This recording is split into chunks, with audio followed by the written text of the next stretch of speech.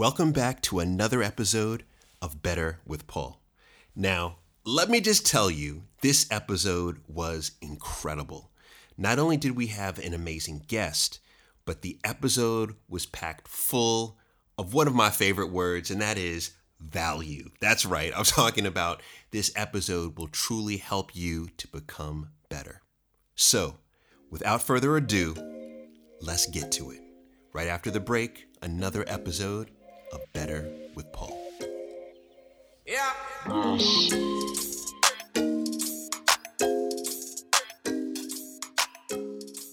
I got a question for you. I have an answer. Maybe. Do you remember? I think this is the only time that we've met, actually. Do you remember the last time that we saw each other? Yes, it's the second time we've seen it. No, this is the third time. It was in D.C. It was in D.C., Tech 808. Tech 808, right? Georgetown University. Close. Was it Georgetown? George Washington. George Washington. One of those Georges. Somewhere up in there. One of those Georges, yeah. Yes. All right, so now, do you remember the advice that I gave you? This is the moment of truth. This will make or break our relationship right now. So we just broke the relationship because I have no clue. Are you serious? I'll tell you what I do remember. Okay. I remember us walking out, and we were talking. You was giving some advice, and I'll tell you what made me build my respect for you the first time that I met you. We were talking. You was like, I don't really do selfies, but we're going to take a selfie. And in the middle of us about to do the selfie, your wife called.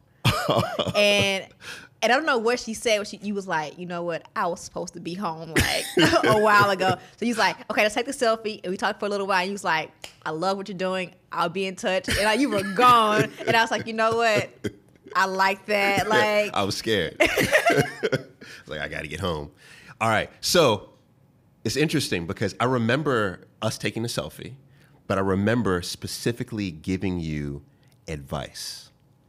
And the reason why I remember specifically giving you this advice is because you reminded me of my wife. And there's a characteristic about her that you both share. What is it? She's from, what I say, the South. Okay. She's from the South, right? And That's why she's so special. yeah, yes, it is, and that's why, I'm just gonna stop right there. Yes, and she had a nice Southern drawl, a nice Southern accent. Now, do you remember what I? No. You don't remember, Sheena? Are you serious? I don't. Oh my God. Okay, I remember that I specifically said, I love everything you're doing. You're crushing it. Don't ever lose your accent. You did say that. You remember this, right? You did say that. You did. Now, has anyone ever told you that? No. So it sounds like some crazy advice, right? I mean, people say they love my accent, but no one's ever like, make sure you don't lose it. Don't lose it, right? Why do you think I said that? It makes me stand out.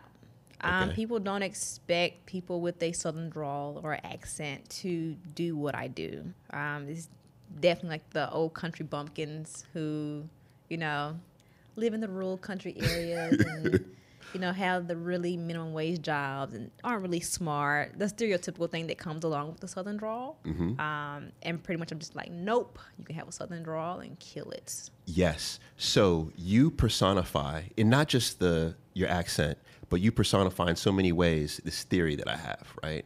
And it's this whole idea of we should play to the areas that there's a bias towards us and then play against the areas where there's a bias against us, right? And so when you think about, actually, I got to already bring in, all right, William. So you from, you're a Northerner. Absolutely. Right? From NY, New Jersey, right? This is your spot, right? Mm-hmm. So you're from up north. Mm-hmm. What do you consider to be the Southern stereotype? Southern stereotype, something with poverty, something with probably slowness, lacking intelligence. Okay. But that's something I got from the media. No. But that's cool. So you're saying maybe a little slow, okay? Maybe lacking intelligence. But then could we also say most likely on the positive side, what would you say is polite, right? Nice, right?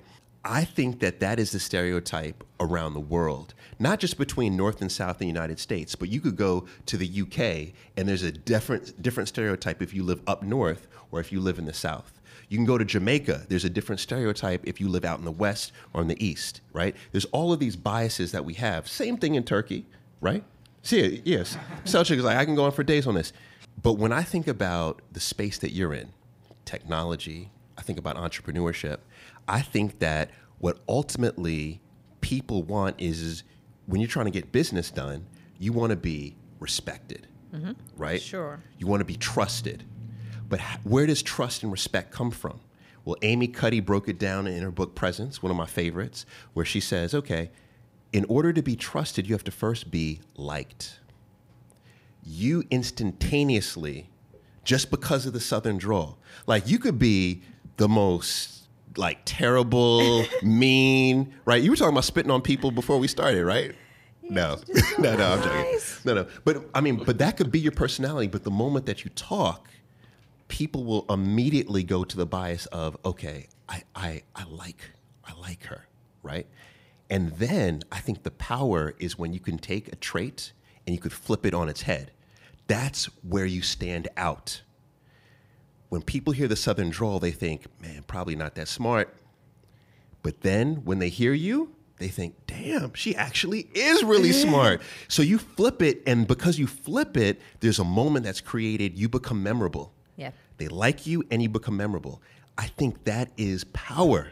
It is. And I Sheena, agree. that's why I told you that. I agree. I do. You're right. You are correct. I still, it's funny because even with that now, I'm almost at the stage of like people ask me to do certain things. I'm just like, not quite sure I want to. Like even for like media purposes, like I have like PR people that come at me all the time. Mm-hmm.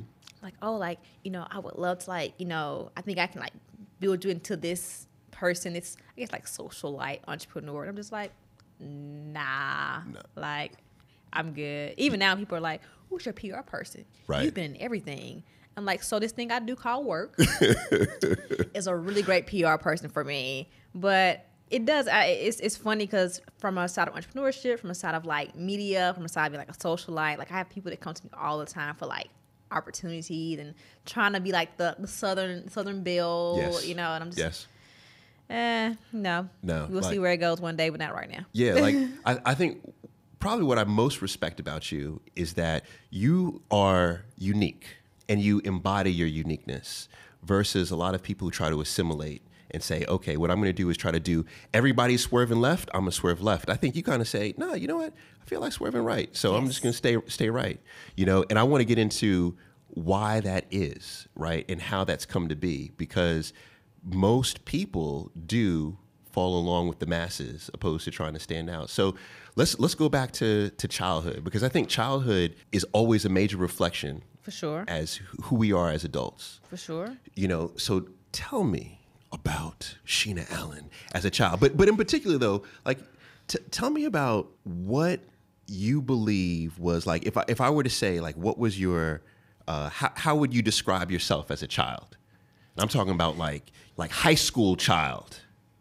So I was, without any intention, I was kind of like the perfect student, the perfect child. And it was not anything that I worked towards in trying to like be this like perfect person, but I was definitely like the geek in school. So I was in National Honor Society, I was in Beta Club, I was homecoming queen, I played varsity basketball, varsity volleyball. You played varsity basketball? I did. I was captain of the basketball team. Did you? actually. I was. Were you the shortest one on the team? I was not. Okay. I was not. Okay. I played the 2 or the 3. Okay. I did play the 1 every now and then, but I was that person that just did everything, and it came natural to me. I mean, like my senior year of college, we had someone new that came in, took over the yearbook, and they was trying to put this like the yearbook stuff together, and it like wasn't working. And it's like, because I was in art, so I was really big in art, and so they came to me and was like, "So, Sheena, I know you're doing like 20 other things, but you want to be like the chief editor of the yearbook?" And I was like, "Cool." Wow. So I've always just kind of done everything. But I will say what was opposite was when I went off to college. Okay. First off, I did not want to go to college. I wasn't my parents forced me. I didn't know then what I know now. in the sense of there's other avenues to kind of get to where you want to go.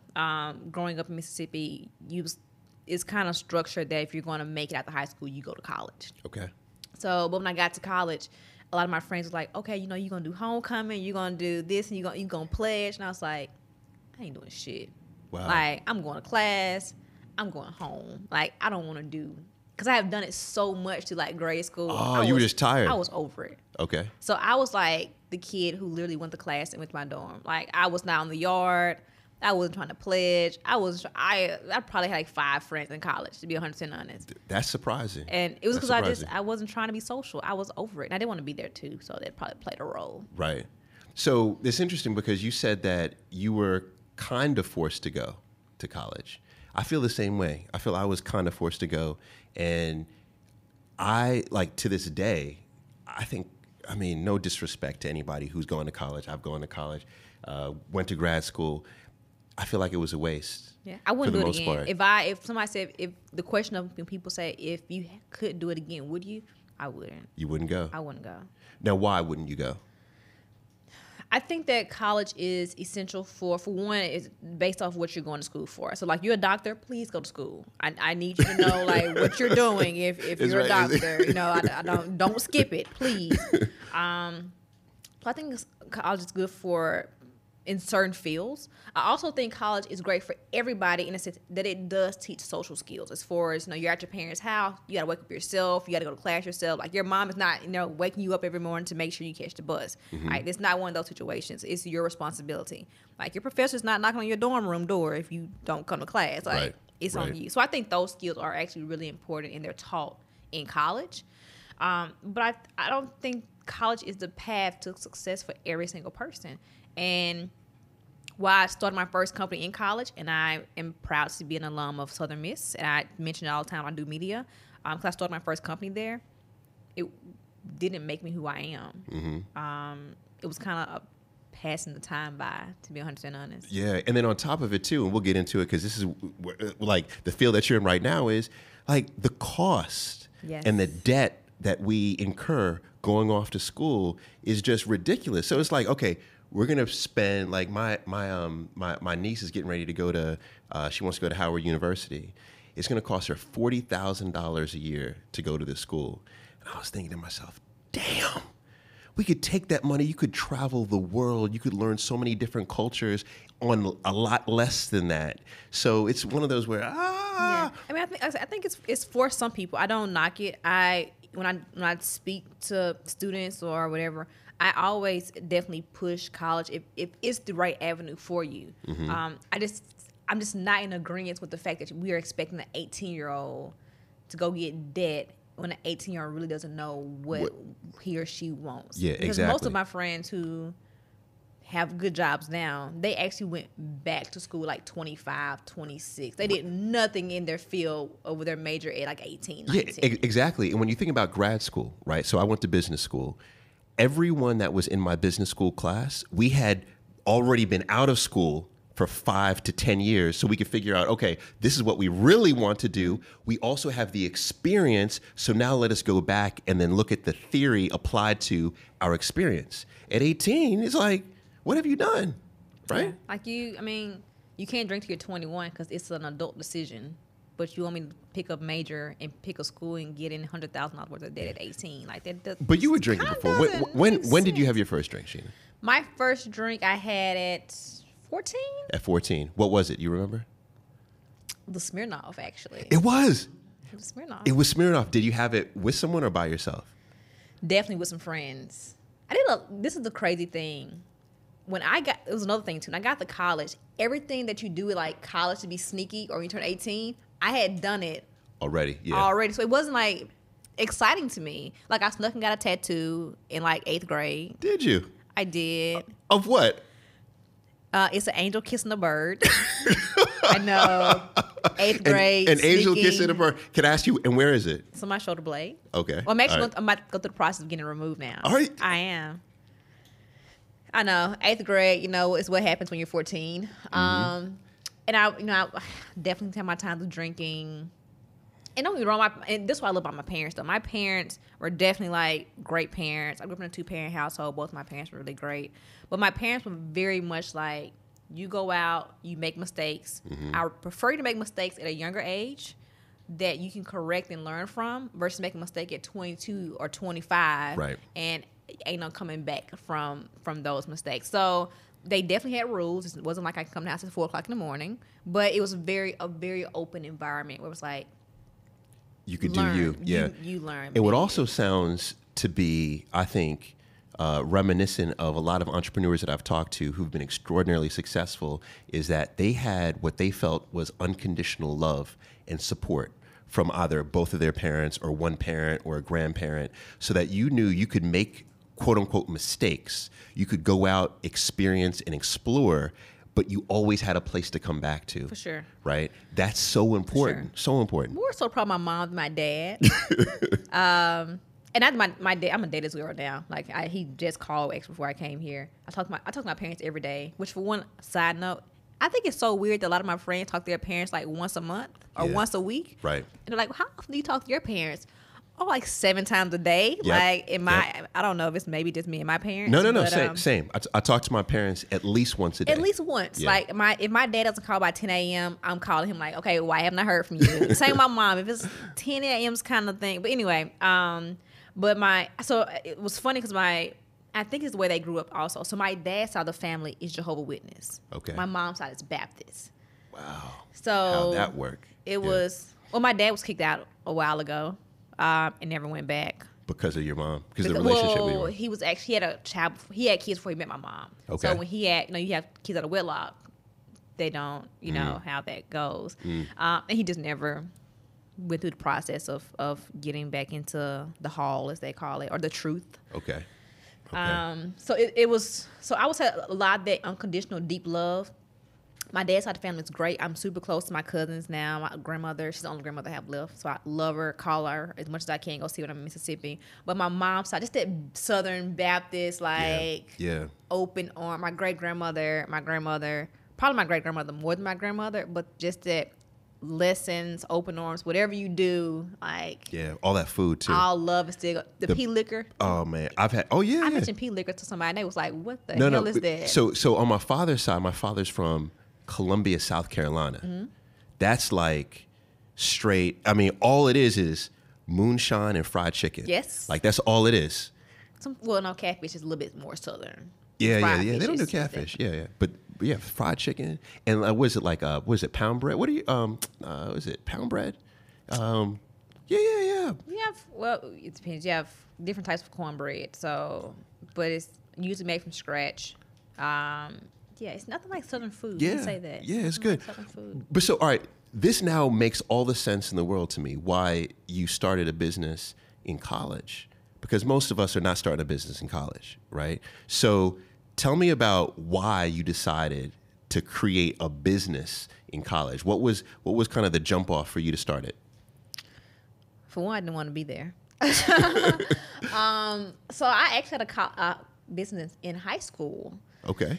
I would design shoes for people. So they would bring me like some white Forces or like something just like with some white shoes, and they would say, "Hey, I want them to be Mickey Mouse." So I would and you would hook them up. Yeah. So I would design them out. I want to be an artist. Like I was super deep into the arts.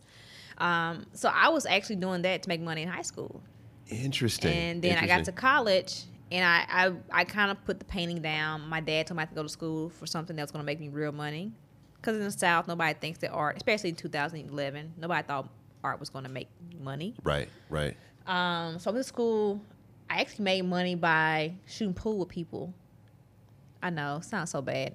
You made money shooting pool. You were a pool shark. So, you walk in, you're the pretty girl. They're like, oh, you don't need to be in here. We're doing this. I'm like, oh, I want to play. It's like, I really feel bad to take your money. I'm like, look, I'm a big girl. Let's play. So, yes, I was. You made money. You were a pool shark. That's what you're telling us. Pretty much, I was. Okay. I did. All right. I respect that. I did my thing. I respect that. And then it was actually so crazy. I don't know if I've told this story. Maybe I have. So, my freshman year of college, I discovered Mark Zuckerberg. This is a true story. Okay.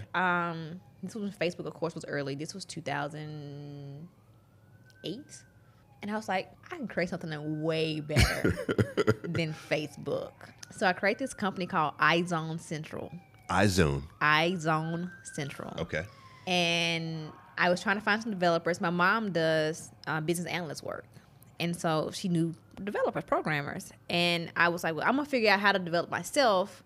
And then, like, I want to bring somebody in to help me. So one of her friends, his friend owned an entire development company out in Arlington, Texas. Okay. All of this true story. So me and my mom, we go to Arlington. We already had the prototype ready, so he has it. And we sent it to him like a month before we went out.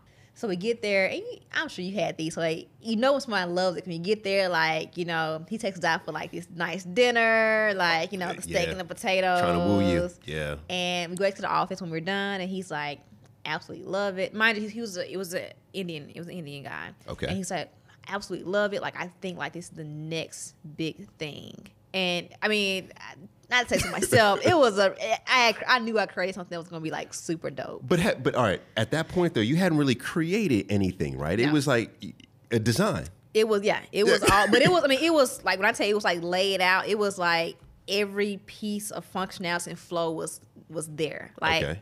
And it was called iZone Central because it was broken down to sections. So like one was like a zone for like e-commerce, one was a zone for pure social, one was it was iZone Central. So in one big, but you can break out the zones. Okay. And right before we left, he made me a proposal, and he said, "I love what you're doing. It's gonna cost you $80,000." And I was like, I don't have $80,000. No, my parents don't have $80,000. Mm-hmm. He said, well, I love it so much, and I know it's the next biggest thing, that I will actually pay for it and do all the marketing in India. You're only responsible for the marketing in America, but I have to have 51%. Okay, that's not bad. 51%. And okay. he was like, what do you think? And I was like, well, let me think on it. So we went to the hotel room that night. That morning, we go back to the office and we meet him. And honestly, that the entire time, I'm asking my mom, like, Mom, what do you think? Like, what do you think? And my mom, she's like, it's on you. You created this. What'd your father say? I didn't even talk to my dad about it. To be honest. He didn't call, just me and my mom when we went. My brother didn't go. No, it was just me and my mom. Okay. And I only consulted with my mom. I was like, Mom, like, what do you think? Like, and young, I'm 19. Right. I go back next morning, I'm like, nah. You passed on it. I passed. So it was $80,000 he was going to put up. He wanted 51% of the company, and he was going to develop everything. Yeah. As well as market it in India. Right. And all you had to do was promote it here. Right. You said no. I said no. Okay. All right. And I see you. It's when I look back on it, I should have took the deal. I'll admit that I should have taken it. I definitely should have. But being young and learning, it was in my mind. I was like 51%. I'm not giving anybody. Like I worked really hard to create this. Like I'm not giving anybody majority of something that I took the time to truly create. Right. Like, I'm not going to happen. This idea. Like not going to happen. This idea. So I took it down, and it, my mom told me years later, she's like, I was hoping you was gonna take that deal, but she never pressured me. She was like, she literally said, this is your idea, this is your company, you created this, whatever you say, I support you. That says so much, I think, about the relationship between you and your mom and her parenting. Yeah. Like that says a lot. Like she's a superhero. Yeah. Now my dad, my brother, when they found out, they were like, what the? You crazy. Like, are you crazy? Yeah. And I was like, so that probably played a role also in me not wanting to be in college, because it's like, Right. this happened my freshman year. So sophomore year, I'm just like, Right. how the hell am I here? Like, Yeah, because at that point, you've already been given this extraordinary offer, but also it seems like at that point, too, you're extraordinarily confident in your skills, in your ability, right? So you can create almost anything you want. Yes. Right? And it's interesting because I think that's also something I see with a lot of successful entrepreneurs is there's almost this superhero complex, right? Not yet Kanye West-esque. never let me get there, please. Yeah, you weren't there, but you're still at a point where you think there are very few things I can't do. Oh, for sure. So that's fine. 80,000. Okay, fine. That's one deal, but I'm going to have 100 other deals. For sure. And clearly, you got 100 others. So it was then your senior year that you created the next business. Right. All right. So tell us about that business. So, senior year, going into my senior year, well, technically it was I did 4.5 years of college. So Okay. because I had 2 majors and a minor, so I did a lot of things. So that I graduated in December 2011. So that summer, going into that last semester, I had subleased my apartment out. Go back, go to Walmart, picking up stuff, have this long receipt, and was just like, you know what? I wish there was an app, that I can keep up my money and my receipts. And in 2011, the Apple Store was still very young. Okay. And so I was like, oh, okay, I'm gonna figure out how to create this app. And my roommate thought I was completely crazy. She's like, Shayna, what? And I was like, I'm gonna create this mobile app. And I did. Like, I Googled stuff. I was still sketching out and learning stuff, from my, notepad and using Microsoft Word to do like text boxes, all the crazy stuff that you don't do to create an app. But I was like, I want to figure it out. So your roommate thought you were crazy because Yes. you had no development experience aside from basically like a wireframe situation that you had created your freshman year. Right. Okay. I mean, I was in school for psychology, film, and marketing. So those were my double Psychology, majors film, in and marketing. Marketing was my minor. I love that trio though. And so, I mean, yeah, it's interesting. That's a hot trio. And most people think I'm totally. It's like, what? Like, those are 3 totally different things. But so I wasn't in school for anything technical, but I was like, I'm gonna figure it out. Mm-hmm. And the very first app didn't do very well, but I fell in love with the process. The saying goes, like, when you find something that you love, like, it, like, that's what you're meant to do. And even though that first app didn't do well, just the process of it, like, I was like, I love this. Like, this, I am meant to do technology. But what was it that you loved the most? Was it the idea creation? Was it the actual, putting the design together? Was it the selling of it? What was it? It wasn't although the UI UX building I love that. It's one of my favorite parts of even building of technology. But it was the fact that I could take something that was in my head, I can develop it, and people from all over the world will use it and will love it. Right. That was just amazing to me. Right. Because most of us, we'll think of an idea or we'll put on an event or we'll talk to friends. It's like kind of doesn't go any further than that. But it was like, I can really touch the world through technology. Like, ideas that I have in my head, like my little head, Right. I can touch the world by like going through the development phase and putting this out for the It was world to the touch. impact of it all. The impact, yeah. Yeah. So you said it didn't do well. The first one didn't do well. Okay. And so right before I graduated in November, I developed my second app, which was an app called Words on Pics, Okay. which looking back, I was definitely before my time. So Words on Pics now is like huge. Yeah, I was gonna say it's like a meme almost, right? Yeah. But in 2011, it wasn't super popular. Wow. So you were doing that in 2011. Yes. Okay. And it did like 5,000 downloads though, like quick. And I was like, okay, like I'm onto something here. Were you charging for the app? Yeah, we had one paid version, one free version. Okay. And most of it was the free version, of course. But I was making money, so I was making some money, Yeah. which was amazing. Yeah. But wait, I'm sorry. You are 1 year out of school at this point. No, I was still in school. You're still in school. Still in school. Okay. Go ahead. And so I graduated in December, and my dad was kind of like, okay, are you going to get a job? Or are you about to go to grad school? Like, my dad is he loves me, but to the point where it's like he doesn't like risk. It's like, go get a 9-to-5 and get a Yeah. guaranteed paycheck. Exactly. And I was kind of like, so, that's not what I want out of life. So I'm going to go figure out this whole entrepreneurship thing. And he was not feeling that idea at all. But you were basically telling him that you didn't even want a full-time job. You just wanted to be a full-time entrepreneur. Yes. He was not feeling that idea. No. At all. Because did he have to, was he paying? No. Well, the crazy thing about it is when I graduated and like maybe a month or two later when I was like, I'm not going to grad school, I'm not about to go look for a 9-to-5, he cut me off. Did he? He did. So how'd you afford to live? Well, the company was bringing in money at that time. Okay. So from the money from I was making from the company, plus my mom was helping me out as much as she could financially, without him finding out. So it wasn't like she could throw me a whole bunch of money, Yeah, because but of course, no, they shared accounts, and he knew how much he made. He knows how much she makes. So as much as she could throw me on the side, like, she would help me out. But the company was making money too. Wow. Were you living at home? Yeah, I lived at home. Well, at that point, my parents were divorced. So my parents got divorced when I was in college. Okay. So I would go spend time with my mom, then I would go spend time Gotcha. with my dad. Gotcha.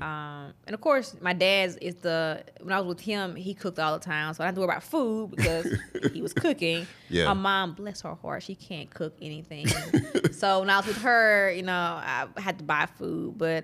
So I split time. But the company was making money, and I just kept like pushing out apps. And I was like, I know like one of these was that the foundation of Sheena Allen Apps? Yes. Okay. That All right. was, and because at one point I was like, I'm just going to develop different apps. And I was like, no, I'm going to create a portfolio, and I'm going to house them all under this one umbrella, which Right. was Sheena Allen Apps. And I was like, Man. I'm going to keep spinning them out until like one of these is going to be a home run. It was kind of like the Angry Birds story, where Angry Birds put out, was 100? Yep. Before one hit. So then at this point though, is it just you? You're the Just only. me. It's just you, and you are coding or no? No. Okay, you're outsourcing. I the did some coding. coding, but for Okay. the most part, I outsourced. Like Okay. trying to do UI, UX, QA testing, and development is super hard. So for Right. the most part, I outsourced the coding. So you outsourced the coding, but you were promoting it. Oh, for sure. Okay. I did my designs too. So designing UI, all the user interface of it, like I designed it all myself. Got you. I sent to a coder. He did the back end. Even sent it back to me. So the QA part, the testing part of like I did everything pretty much except for like that back end coding. But now Sheena Allen Apps, that was incredibly successful because I It remember was. when I met you, it was like it was James and Anthony Fraser, Yes. yeah, at a Fat Startup, Yeah. right? They were like, "Oh, you got to meet this! She's killing it. She's got all this stuff." And I remember Googling you, and I was like, "Damn!" Like Yeah. you had it was millions Yeah, it was of downloads millions. at that point. All right? organic. I spent no money on marketing. I didn't have any money to spend on marketing. So it was truly, when I say organic growth, like I built a company, millions of downloads, pure organic growth. Damn. Can you talk about the money? Yeah. Okay. So talk about the money. How much money? Like, yeah, I mean, at that point, right? Because I think a lot of people who launch businesses, right? What we oftentimes forget is that most people are not out here making much money Oh, at all. at all. Like at all. Like And it's that's why I have no problem telling the story, because I want people to understand. I learned so much, and that's why I truly believe I do so well with Capway. Is because I learned the hard lessons Yeah. with my first company. So even though the traction was there, I would say in the 4 years that we went super strong. With wait, that hold on. Let me ask this. Okay. William, all right. We know so because I think this is a good like perception versus reality, right? So Sheena's running this company at this point, right? How many millions of downloads? Do you have? Probably about right 3 million. 3 million downloads out the App Store. How much do you think she's making on an annual basis at that point? Revenue from her company? 10,000? $10,000? Yeah, maybe I don't know. All right. Is that accurate? Is that? How much were you making? 300,000. All right. Celtics like 300,000. A little bit under 100,000. All right. Okay. A little under 100,000. All right. But I think the reason why that was interesting to me is I think most folks like Millions. millions. She's killing it. Yeah, it's like millions. She's making millions of dollars. She got a Bentley. I know she's got a Bentley, right? But I also missed the mark, and it was because I didn't know. So that's why, like, not only because I am a Black entrepreneur, but I know when you don't have those resources, what it's like when you're missing the mark, when you could have had a home run. So I mean, for me, what a lot of people don't know is I had an app at one time that was doing over 10,000 downloads per day. This is one of the apps that I had. Like, that's not counting the other ones that was also pushed. So 10,000 downloads a from day. this one of the apps. So And it wasn't a porn app. no. That's what man. Now, what should have happened was at the peak of that, I should have went and started pitching and saying, look, this is what we are. This is our Right. retention. Right. But because I'm from Mississippi, I honestly don't know. I'm thinking that somebody's going to come to me eventually, like want to acquire it, acquire the company, acquire the app, or talk about money. I didn't know that that's when you go and start pitching. Right, double down. So by the time I even got to the point of having real mentors in the tech field, I won't say I was on the downslope of it, but I didn't hit it when I was at my peak. Mm-hmm. And it's a hard lesson, but I'm glad that I learned it, because now I know that, hey, sometimes even before you get to the peak, when you're selling dream to going up the hill, that's when you start hitting and talking to investors and doing A, B, and C. And I didn't do that because I just didn't know. Okay. So if you were to then like, let's do a whole postmortem on your business, right? If you were to go back to day one of Sheena Allen Apps, right? Day one, what is the most significant thing differently you would have done? Whoa, she's thinking on that one. Gosh. She's thinking. She's doing a deep dive Sold the thing. company for Oh, but before she started, though. 51,000. Yeah, but before, like, what would you have done day one difference? Because she didn't know it was going to be 10,000 downloads a day coming. Probably got the hell out of Mississippi. Really? That's big. You would have started the business somewhere else. Yep. Damn. Why? Why do you say that? I love Mississippi. It's home. Long term, I plan to make change, but it wasn't a place to grow.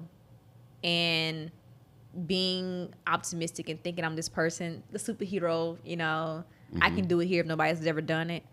I hurt myself.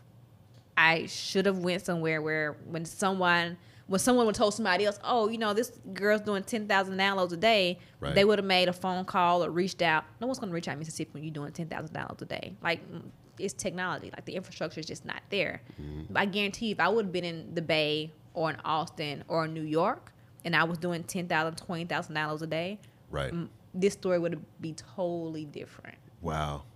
That's interesting. So is that a regret? I don't regret anything. Okay, look at that. I don't regret. Soldier right there. I don't regret. It was a lesson. It was a lesson, but it was 100% a learning lesson. Okay. Big learning lesson, for sure. All right. I think that speaks to how important environment is. Oh, for right? Sure. As an entrepreneur. So it seems like that's something that you're advocating for, is that before you even starting the business, you've got to assess your environment, and you have to make sure that it's the right environment for you to be able to excel. For sure. I mean, like I said, I wanted to work in Mississippi because it was like everybody counts us out. It's like I'm going to be the person that's like, I'm going to change the perception of it. Like, we're going to be good. I watched this interview, and I actually posted not long ago. And it was Lisa, I can't think of her last name. But in her interview, she said, it took me 10 years of growing. I'm paraphrasing here. But she said, it took me leaving and walking through the door myself and learned the hard lessons myself and realized it took that and me doing that, and then I could reach back and bring everybody else with me. Yeah. And I'm much better off, and they're much better off by me leaving and growing first. Right. Pardon the interruption. Just want to tell you about something that my wife and I have just launched, and we are very, very excited about. It's called BWP Connect. Now, you may already know, but if you don't know about it, let me put you on, okay? It's a very safe place for those of us who value legacy, culture, and financial freedom through entrepreneurship to all come together and connect.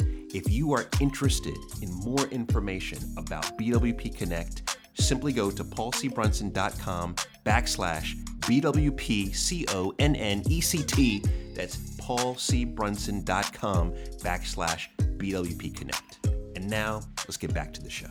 If that was my mentality 10 years ago, that story would be totally different. If my mentality was let me leave, let me grow, then I can come back and I can make change when the time is right, the story would be totally different. Wow, that's powerful. That's powerful.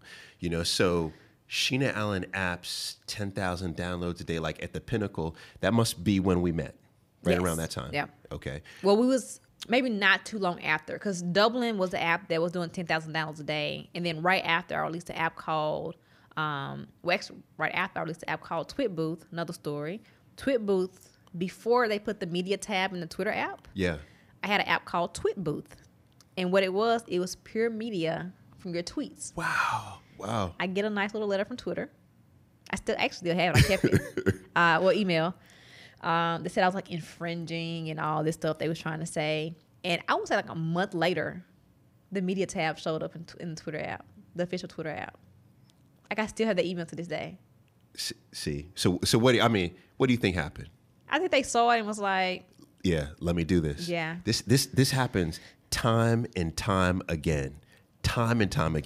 And I think it disproportionately happens, quite frankly, to minority entrepreneurs. Time and time again. so I shut that company down because it was like at that point, I mean, why would you go to TwitBooth to look at media from tweets when you could just go to the official Twitter app? Right. And so right after I put out an app called Pixlit, which is when you and I met. So Pixlit I got the idea from a celebrity photographer in Houston. And what he was doing was he was taking these photos that he had taken, and he was in Photoshop, and he was cutting those photos up into squares, and he was putting them on his Instagram page. Yes, I remember that. Yeah, I remember And that. I thought it was like honestly, I was like, this is the dopest shit I've ever seen in my life. Yeah. And I said, hey, can I turn that into an app?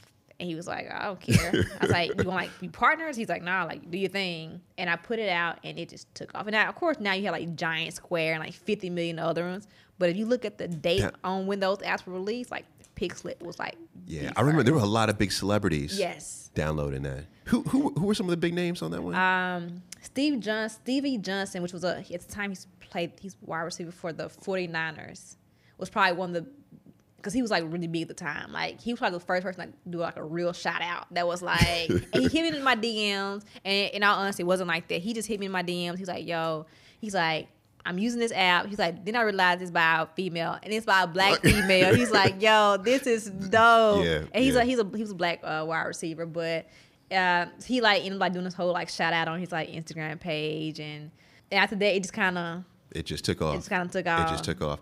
Now, how much of the brand, your business brand taking off, was based on your personal brand taking off? Because I remember at that time, I think it was because you came on my radar, and then I started seeing you everywhere. Yeah. It was like, oh, she's speaking here. She's speaking here. She's on Mars. She's speaking here, right? It's like, so how much, like, well, walk me through that mindset, because I feel like we oftentimes buy the brand before we buy the product, Yep. right? So it's like people buying into you. Yep. So were you really methodical at that point to try to grow your brand so that you could therefore grow your business? I really didn't understand the whole strategic way of doing it at first. Okay. I get a question a lot of times to say, well, did you name it Sheena Allen Apps to grow your personal brand? Right. I was like, nope, I couldn't think of a different name.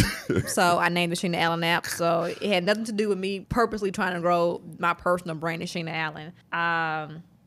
But it's like when one request started, they did not stop.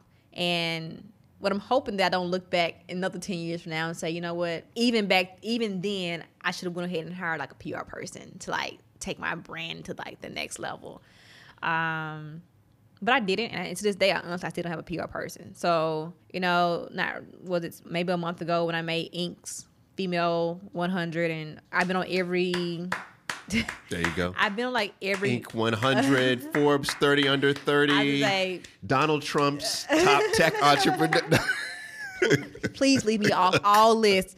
I'm making the same request that Prince estate made to Donald Trump. Donald It's Trump, like, yeah. don't include me on any of your list of your music, anything. But yeah, I started doing like a lot of interviews, and then people started buying in, and people would also, I had the PR people that would come and say, I think I can do this for your brand Right. or for you.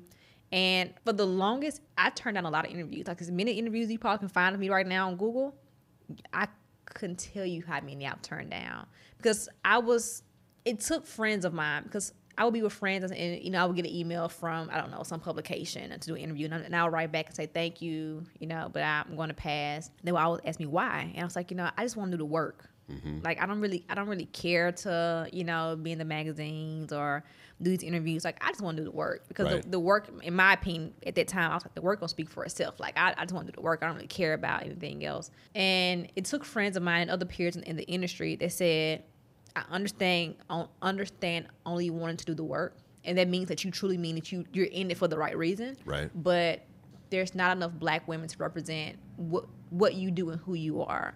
So you have an opportunity to do the work, but also make an impact on somebody else's life by being more so in front of the camera. And that's what kind of changed me to be like, okay, let me do more interviews. Let me do more photo shoots. Let me, whatever the case. So it was, I have and I kind of am still building my personal brand on my own terms. Right. I also don't do well with rules. Yeah. So I that can see might that. be I can see that. another thing that I'm having to work through. Because I mean, Yeah. I will be honest. I've had PR people that call that I will take I'll take the meeting, and they'll be like, we think that you'll do great in doing this and this way. And I'm just like, no. No, yeah. You know what? It seems like that's something that you still debate in your mind. The personal, Sheena Allen, the personal brand, leveraging you as a personal brand versus doing the work. And the reason why I say that in particular is because, all right, so I am a stalker. I'm a people stalker. Like, that is legit. That's one of my top traits. Like, this is a characteristic. Okay, right? stalker, go ahead. I'm a stalker, right? And I'm proud of it, all right? And I did some stalking of your IG account right before you came in here. And I found something to be fascinating. Fascinating. Okay. You know what this is? You know what this is, William? What do you think I saw on Sheena's IG that has blown my mind? Come on, don't act like you haven't seen it. You've seen it. Hey, look at him. He's already seen it. He can recount the last 5 posts. What do you think is shocking? Well, Celtric's looking right now. What do you think is shocking? This is a good plug. Everybody go to, who is Sheena? Who is Sheena? WHOISSHEENA. Go there. What do you think? This is a really good case study right a now. lot of text. Instagram case study. All right. So there's text. Okay. of text, All right. No. All right. You're on it though. You're on the path. Give me more. Informative. All right. Celtric is like informative. You guys are on the path. Give me more. I'm unsure. Unsure. Okay. Like a mentor. Like a mentor. Yeah. Okay. All right. So now, what I've noticed is there's 2 things in particular. She's like, here we go. I want to hear it. I notice that there is. I feel like I should go look my own self. Just go, what is my Instagram?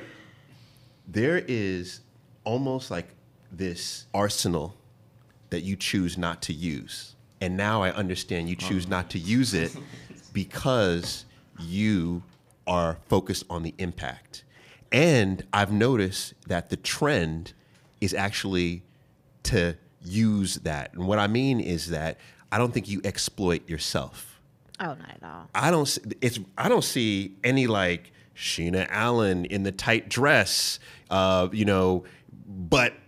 pointing you like I'm really talking about entrepreneurship, but really I want you to look at me in my tight dress situation. And this is the case time and time again, right? That's used. Like, look at my laptop. Oh, look at my cleavage shot. But look at this laptop though, right?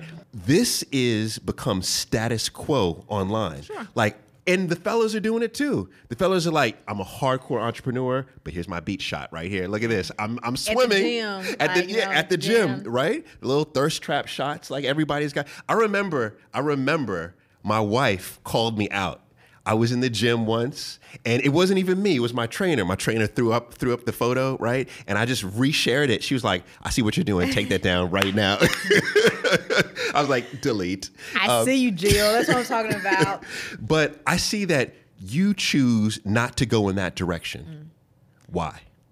Well, for one, I'm super private, and maybe to a fault to some degree. I'm just a super private person. I feel like even who I am as a person, I share so much, but I feel like when you get so deep into what we're doing as far as like industry wise, and it's that profile grows, I want to make sure I have something that's mine, and it's really important for me.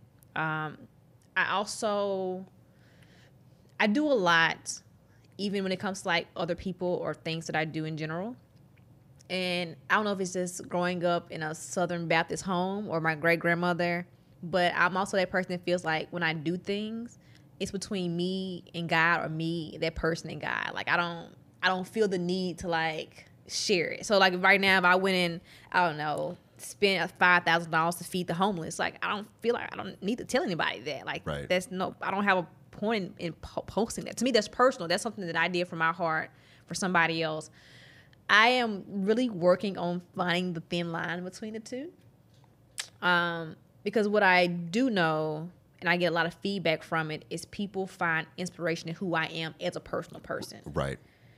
It's the work you do, Shin, is great. I appreciate it. But then you as a person, like you're relatable. I get that. That's one thing I get a lot. It's like, Yeah.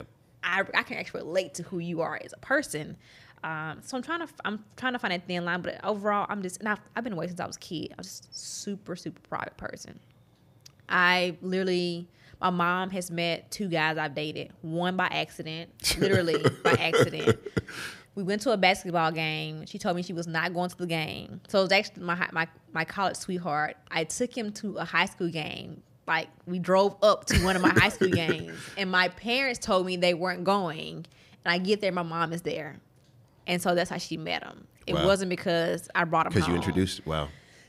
So my parents have formally only met one guy I've ever dated. Yeah. So, So you're, it's not you're just like, private. yeah, it's airtight not private. Yeah, it ain't just like with the public. It's even with, like, my siblings laugh all the time. They have a joke, honestly, to joke in my family. It says, we're only gonna know when Sheena gets married because she's gonna invite us to the wedding one day. Wow. Like, it's not gonna be like I introduce you, like 5 years gonna go by and it's gonna be worked up to it. My sister says all the time, she's like, we're gonna get just a call or a text or something one day. I'm like, oh, I'm getting married, come by on Saturday. No. So how do you balance this though? Because we're moving towards a place where we are now complete open books. Mm-hmm. Like each one of us are like reality TV, 24-hour reality TV stars, right? Where you see everything that's happening, Yep. like, you know, and we are almost incentivized Yep. to do that, right? So how do you strike that balance? For one, to be quite frank, I don't really give a fuck what people think. I just don't. I am so big on, I don't even call them fans. I actually hate the word fans. People that appreciate what I do and people that follow the news and the journey of what I'm going on, I appreciate them 100%. So let me not discount it in that way. Absolutely appreciate them. Absolutely love it. But I have not and I will not ever put my destiny or my worth in another human's hands, because as greatly as they can build you up, they can tear you down.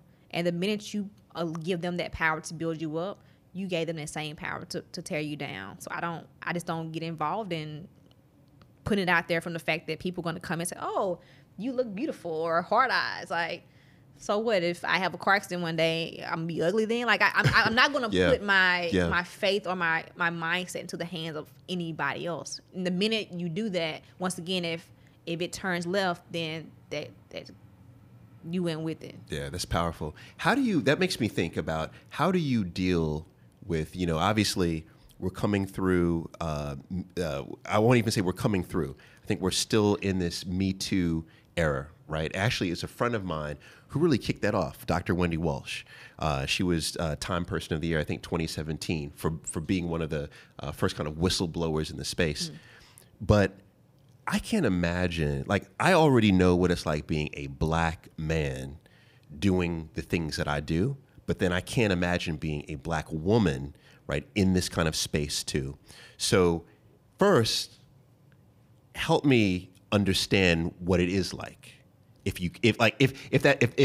it's even possible to help me. And I guess here's what I mean by that is, there are a lot of men that are going to be listening to this that I believe are oftentimes doing things that are flat out disrespectful and inappropriate. Mm-hmm. And they don't know it. So, what is an example of you being in this space of being, the CEO of your own company, right? Mm-hmm. Where the line was crossed? One thing that I definitely deal with is I get the men who want to have a meeting, and supposedly it's a business meeting, and by the time at the end of the meeting, either if we're like in the office, it's one of those like, oh, you want to go grab something to eat? Okay, after the meeting. No, I don't. Or if it's meeting someone out at dinner, it's supposed to be a business meeting, and we completely switched to nothing but personal conversation. And it's like, wait, did we really come here for business, or did we come here so that you're trying to get to know me? Like, know me. Like, two totally different things. I will say that I think some men know exactly what they're doing. Okay.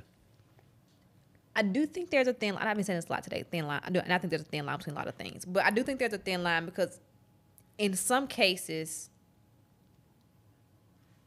it can be completely innocent.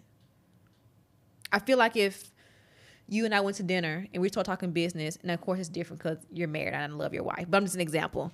And we start talking, personal. It might be genuinely like, I like you as a person. Like, I'm just curious to learn more about you. It could be completely innocent. Right. And then sometimes it might be where, like, it's not. Like, you trying to lead it to somewhere that it shouldn't go. But then I also hate it because now I'm seeing where women are now pushed on the outside, and there's things that people don't even invite us to do anymore. So there's a lot of men who won't even go out to a dinner, like a business meeting over dinner with a woman anymore, because he might be that guy who will ask you some personal questions, but he might have a history of just not doing anything inappropriate, just his personality of trying to get to know a client or a potential partner. Right. And he, at this point, he's probably like, you know what, I just will not take a woman out Right. for a business dinner. So I've seen the progression of it, which is, it's been good progression, but I've also seen some of the drawbacks from it. Yeah. It's an interesting space right now because I completely agree. And I know from talking to a lot of guys, and I know even in particular, I navigate differently now. So for example, now, today, I would never even have this interview. I would never do this alone without having someone else be in the room. Because you have some ladies will be like, oh, he was staring at me when he said this word, and I know what he was trying. I mean, don't get me wrong. The women who have truly been harassed, been affected, my heart goes to them. Yeah, and absolutely. women deserve better. But are there some cases where, like, it has completely been blown out of proportion? Yeah. Yes. Yeah. I guess the positive from this is that it's now, hopefully it's on everyone's radar, Yes. and there's awareness that's there. Yeah. I just think we need to be very conscious and very fair to those who are truly affected by this, because it's not fair to women. It's not right to women.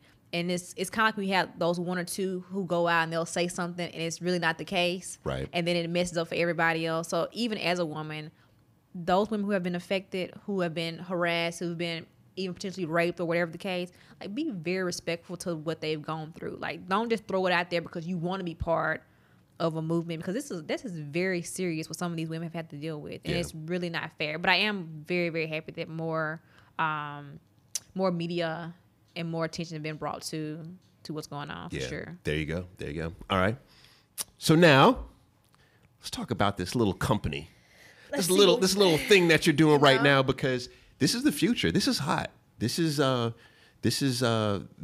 incredible. This is Capway. So tell us about why you decided to found this company. What was the problem as an entrepreneur you're trying to create a solution for? Yeah. Okay. So Capway Fintechs, my latest company, financial technology. So Capway came about, really started 2016 was the idea kind of came about. So my first company, as I mentioned, Chanel and Apps, left Mississippi, moved to San Jose. Okay. It's heart of Silicon Valley. And left Silicon Valley, moved to Austin. So the majority of my time of Chanel and Apps was actually in Austin, actually. Shout out to Austin. My brother lives in Austin. Austin was nice. Yeah. Austin was nice. Super clean. Yeah. One of the cleanest cities I've ever stayed in my life. I've also seen more white men with dreadlocks in Austin, Texas than anywhere in the world. Austin's theme is keep Austin weird. So there's no telling what you will see in Austin, to be quite honest. But growing up in Mississippi, Terry, Mississippi to be exact, small country town, one bank in the entire city. I don't even call it a city, I call it a town. But the people in my town really didn't use that bank for the most part. people use predatory options, payday lending, check cashing, title loans. Right. Because Terry sits on the outskirts of Jackson, and Jackson is a predominantly black, impoverished area.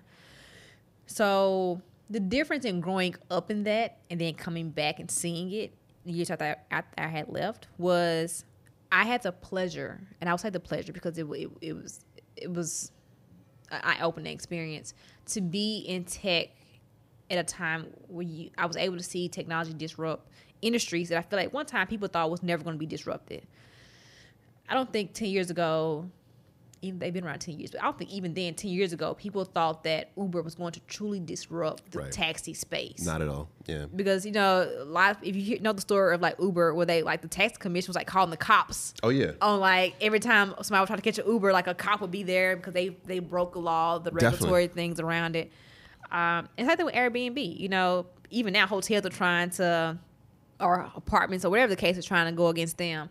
But I was super amazed and had the pleasure of being around when like these and studying these companies as they was truly just breaking down barriers as far as like disrupting industries, very archaic industries. Let me say that because, like I said, I think the taxi never thought anybody was going to come in and not at all take over what they were doing. So in going back home to Mississippi, the thing that clicked for me that had never clicked for me before was technology can change this.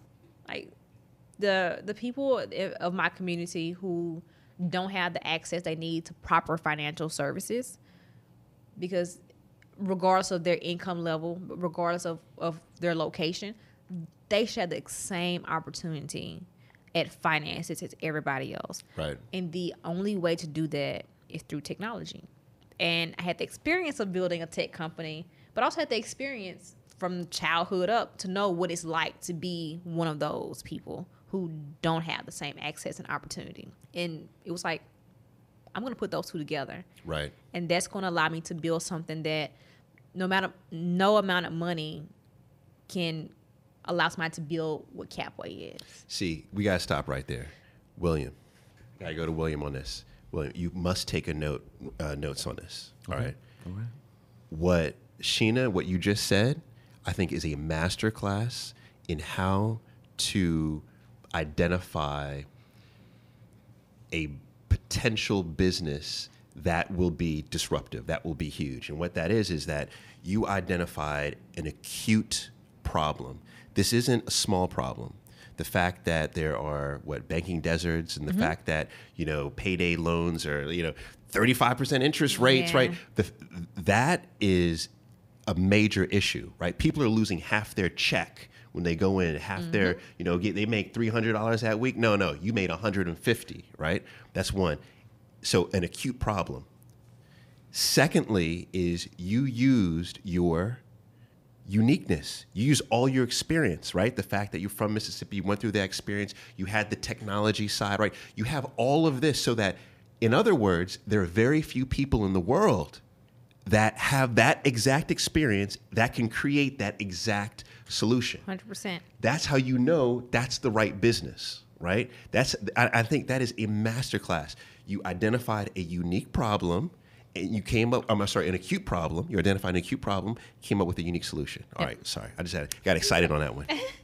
So there were things in building the company that I knew that other startups had tried, and I knew why they failed. Like, if you name a company that's tried it, I'm going to tell you off top. I can tell you why they failed. And even when you go to the bigger companies who are trying to get into like the whole unbanked, underbanked, financial underserved market, I can tell you why it doesn't work or why it wouldn't work. Amazon's trying to get into this space. JP Morgan I think they just announced they're allocating $30 million, I think, to startups in this space. Okay, interesting. It has been plenty of this just trying to get into the space. Let me say that.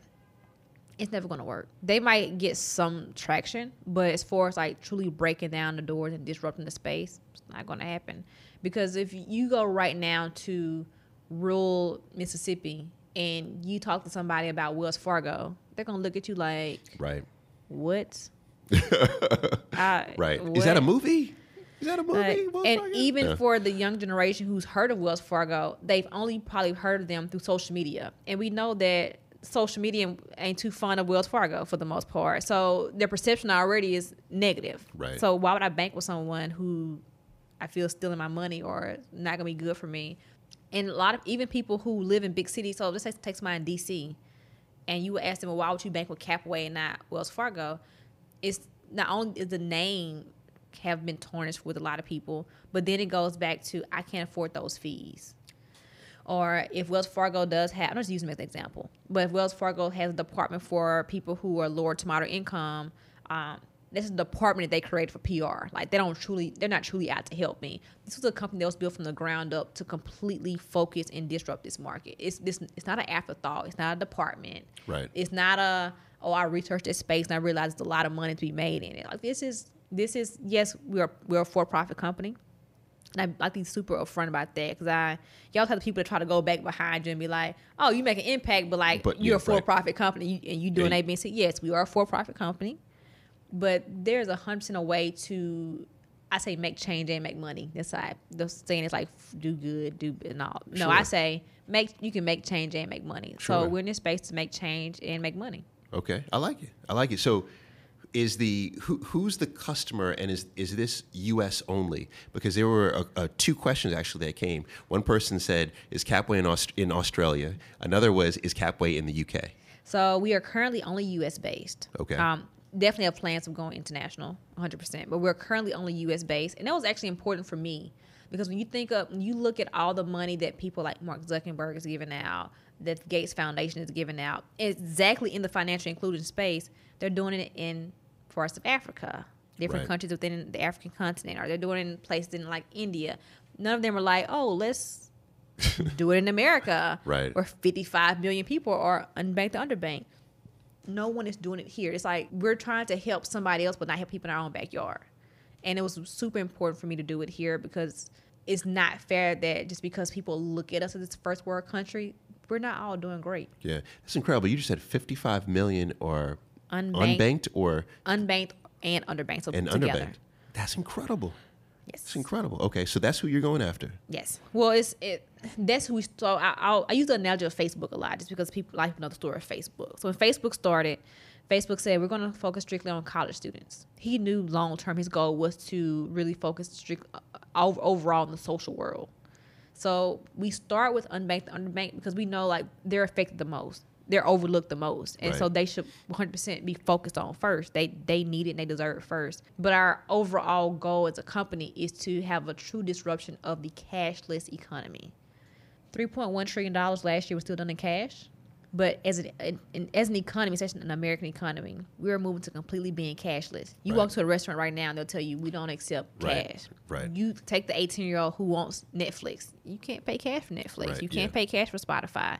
And so over time, and over these next few years, we are slowly going to move to an economy where we're not going to take as cash the way that we used to.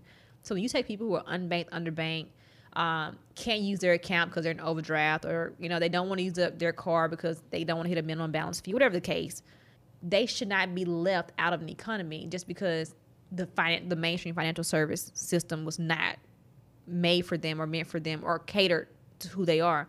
They need a system too. And so Gotcha. it was about building an entire system to disrupt that cashless economy so that everybody can participate. So you're providing almost all, or should I say many of the same services as a traditional bank, Yes. right? And you're actually qualified as a bank. Yeah, so we're FDIC insured, All right. everything. So and we So I could drop 50,000 and I'm covered. Yeah, you're good. Okay, So all right, let's do I this. tell people Well, can you often wire that to we're Sheena? that middle ground between like your newer, innovative, quick prepaid card type of thing. So an example I would use is Cash App because it's most popular right now. You can send, receive money. You get the Cash App card. But the thing with Cash App is it's a prepaid debit card. So you can only, of course, spend what's on there, which is good to some degree, but you can't grow financially Right. with that by doing that ever. With traditional banking, even though it wasn't meant for most of us, but in the sense of that, you can grow financially by following the system and the tools that are created and offered through traditional banking. We sit in the middle. So we have those same innovative tools, send money, receive money really quickly, the fun, innovative things. But we have also the tools and the pieces from a traditional side that we're helping people grow financially healthy and generational wealth. I love it. How many 30-year-olds in the world own a bank? That I have been able to know and research? None. None. Are you the youngest person that owns a bank? I've been told that I am. in the Now, world. I know there's people younger than me that maybe operate in the C-suite, but they weren't the founder of the company. Right. So as far as being the founder and operating, believe I am the youngest. That is incredible. Tell us about the team real quick. And then also, you got some VC funding, I think? Yes. Okay. So teams currently, full-time is 4 of us. With contractors included is 8 of us. Okay. So still pretty small.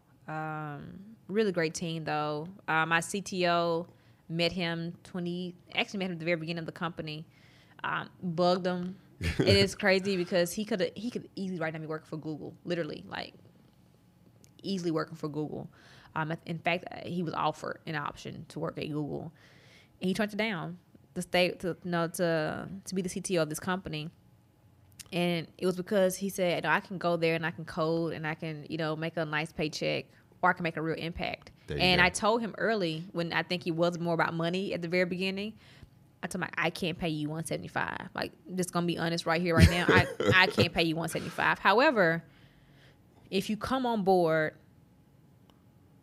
that $175 is gonna look like chump change to you one day. Exactly. And he believed in the mission. He believed in me enough that he came on CTO. There you go. Yeah. I love it. And the VC funding too? Yes. So VC funding, we've raised right under $1 million. We're getting ready to raise a pretty big seed round coming up. Okay. Some of our investors, Backstage Capital, love Arlen Hamilton. Backstage, there you Absolutely go. love Yay. Arlen. Initialized Capital, Okay, which is yeah. Gary Tan and Alexis O'Hannon. So Serena's husband. There you go. Absolutely, both of them are absolutely amazing. And the entire Initialized group, honestly, probably top investor that I couldn't ask for a better early stage investor. Wow. With the power that they have. And the way they literally cater to their portfolio companies, I'm extremely happy to be part of Initialized. Hustle Fund, Liberty Bank, which is the second or third largest African American owned bank, depends on what day of the week it is. Which I thought, and I tell people, the reason that investment for me is so significant is because I think it shows that as much as we really still want to push and talk about banking black and traditional black-owned banks is never going to move us as a community. That's just the reality of it. If you add up every black-owned bank in America, their assets still don't equate to J.P. Morgan's $3.1 trillion. So how can all these black banks together still not touch one of the major banks? We can't save ourselves that way. Like, it's not enough money as far as assets to make the impact that this community really needs. And so that investment was huge because I think what it signified was they understood that we have an opportunity to touch the masses in a way that traditional black-owned banking has never been able to do. Absolutely. The ideal of it was 100% great. It definitely did its part in the communities when redlining was bad and all those things, but it's never been able to make a huge impact, especially nationwide or to the masses. It never got to that point. And so to me, their investment showed that they know that, they understand that, and that we are the company that will be able to touch everyone who's always felt on the outside of traditional banking. Like, we're going to be able to touch the masses in a way that no one else has ever been able to do so. Wow. I love it all. Like, I'm telling you, I'm so proud of you. Well, thank you. And it's interesting because if we could invest in people, literally the first moment that I met you, I would have written a check for $10 million. I didn't have $10 million at the time, but I would have written a check for $10 million. It would have bounced, but it's I cool. expect that we did this company if and I'm hoping one day you can play this back, but I expect one day that we would have a very nice exit. I pray about it often. When I say the reason I pray about it is because the saying is companies are meant to be sold. They're built to be sold. I pray about it because, one, I always think about what's next. And the reason I say that is because I look at other legacies, the Walton family, the Rockefeller family. Like, they built something that never was sold so that their children, their grandchildren, their great-grandchildren was always going to have something that was built that was going to last the test of time. Most of us as black people, we don't do that. We don't have something that we built so solid that our great-grandkids can be the president of it, and that generational wealth continues. So for me, is this that company that I'm supposed to keep so that my great-great-grandchild's going to be the president one day of Capway? Or is the company that I build, I sell, and I build the next thing that my great-great-grandchild can be the president of? So I pray about it for that reason. And I also pray about it to push come to shove, we sell it, which, once again, companies are meant to be sold. I can take that money and do some more amazing things with it. Absolutely. But on top of that, I want to make sure that I have the ability to build it up enough so that if and when it is sold, I've made such a deep impact with what we do that even when the company that buys it tries to make some changes, we've done our job. Yeah. That seems to be your through line, right? Is impact. It's all about impact. Yeah. From you, Mississippi, first year, right? That first company, iZone, Yep. right? It ultimately you were like, no, because I feel like I can make better impact, bigger impact myself. Yeah. Right. The next company, like everything has been about impact, and I applaud you for that. And I have no doubt that you're going to continue to make incredible, impact. My last question is this: how can folks support you? And I really want you to give because sometimes when I ask this question, people are like, oh yeah, well hit me up on, but no, somebody's listening right now. They're very inspired by what they've heard. How can they support you? So Capway, download the app or go to the website, start an account. Get a friend to start an account. So either way, let's get some, not just start an account, actually deposit money, have an active account. That Right. would be the most important. That's number one. Number two, I would say go to my personal website, SheenaAllen.co. And that allows you to sign up for my newsletter, my personal newsletter, because I have more things that go on outside of even just Capway. Capway is my focus. I mean, you have to be able to focus to really do amazing things. But I do things outside of Capway. So I build all around. It's not just fintech. It's who knows what's going to come out the woodwork soon enough. And I would say the number 3 thing for support would be, I don't know, be mindful. That supports me. To be mindful of people who don't look like you, who aren't like you, who are different from you. Like that, to me, that's a big, because I feel like that's what I embody, that's what I represent. The reason I think people are attracted to who I am is because I'm the eyeball, and a lot of people feel like they're the eyeball, and it's like the eyeball made it. So, yeah. There you go. Sheena Allen, the oddball. Thank you. Thank you for having me. Thank you. Yeah. And that's it. Another episode of Better with Paul in the books. Can I say I am completely sitting, standing, feeling. Actually, I'll tell you, I got to be honest with you. I sit through the interviews, but sometimes I stand, like right now I'm standing for this outro because I get so amped up from these, from these interviews. But let me just tell you, I'm feeling good. I hope you're feeling good. Let's make the next week incredible, and then I'll see you on the next Better with Paul.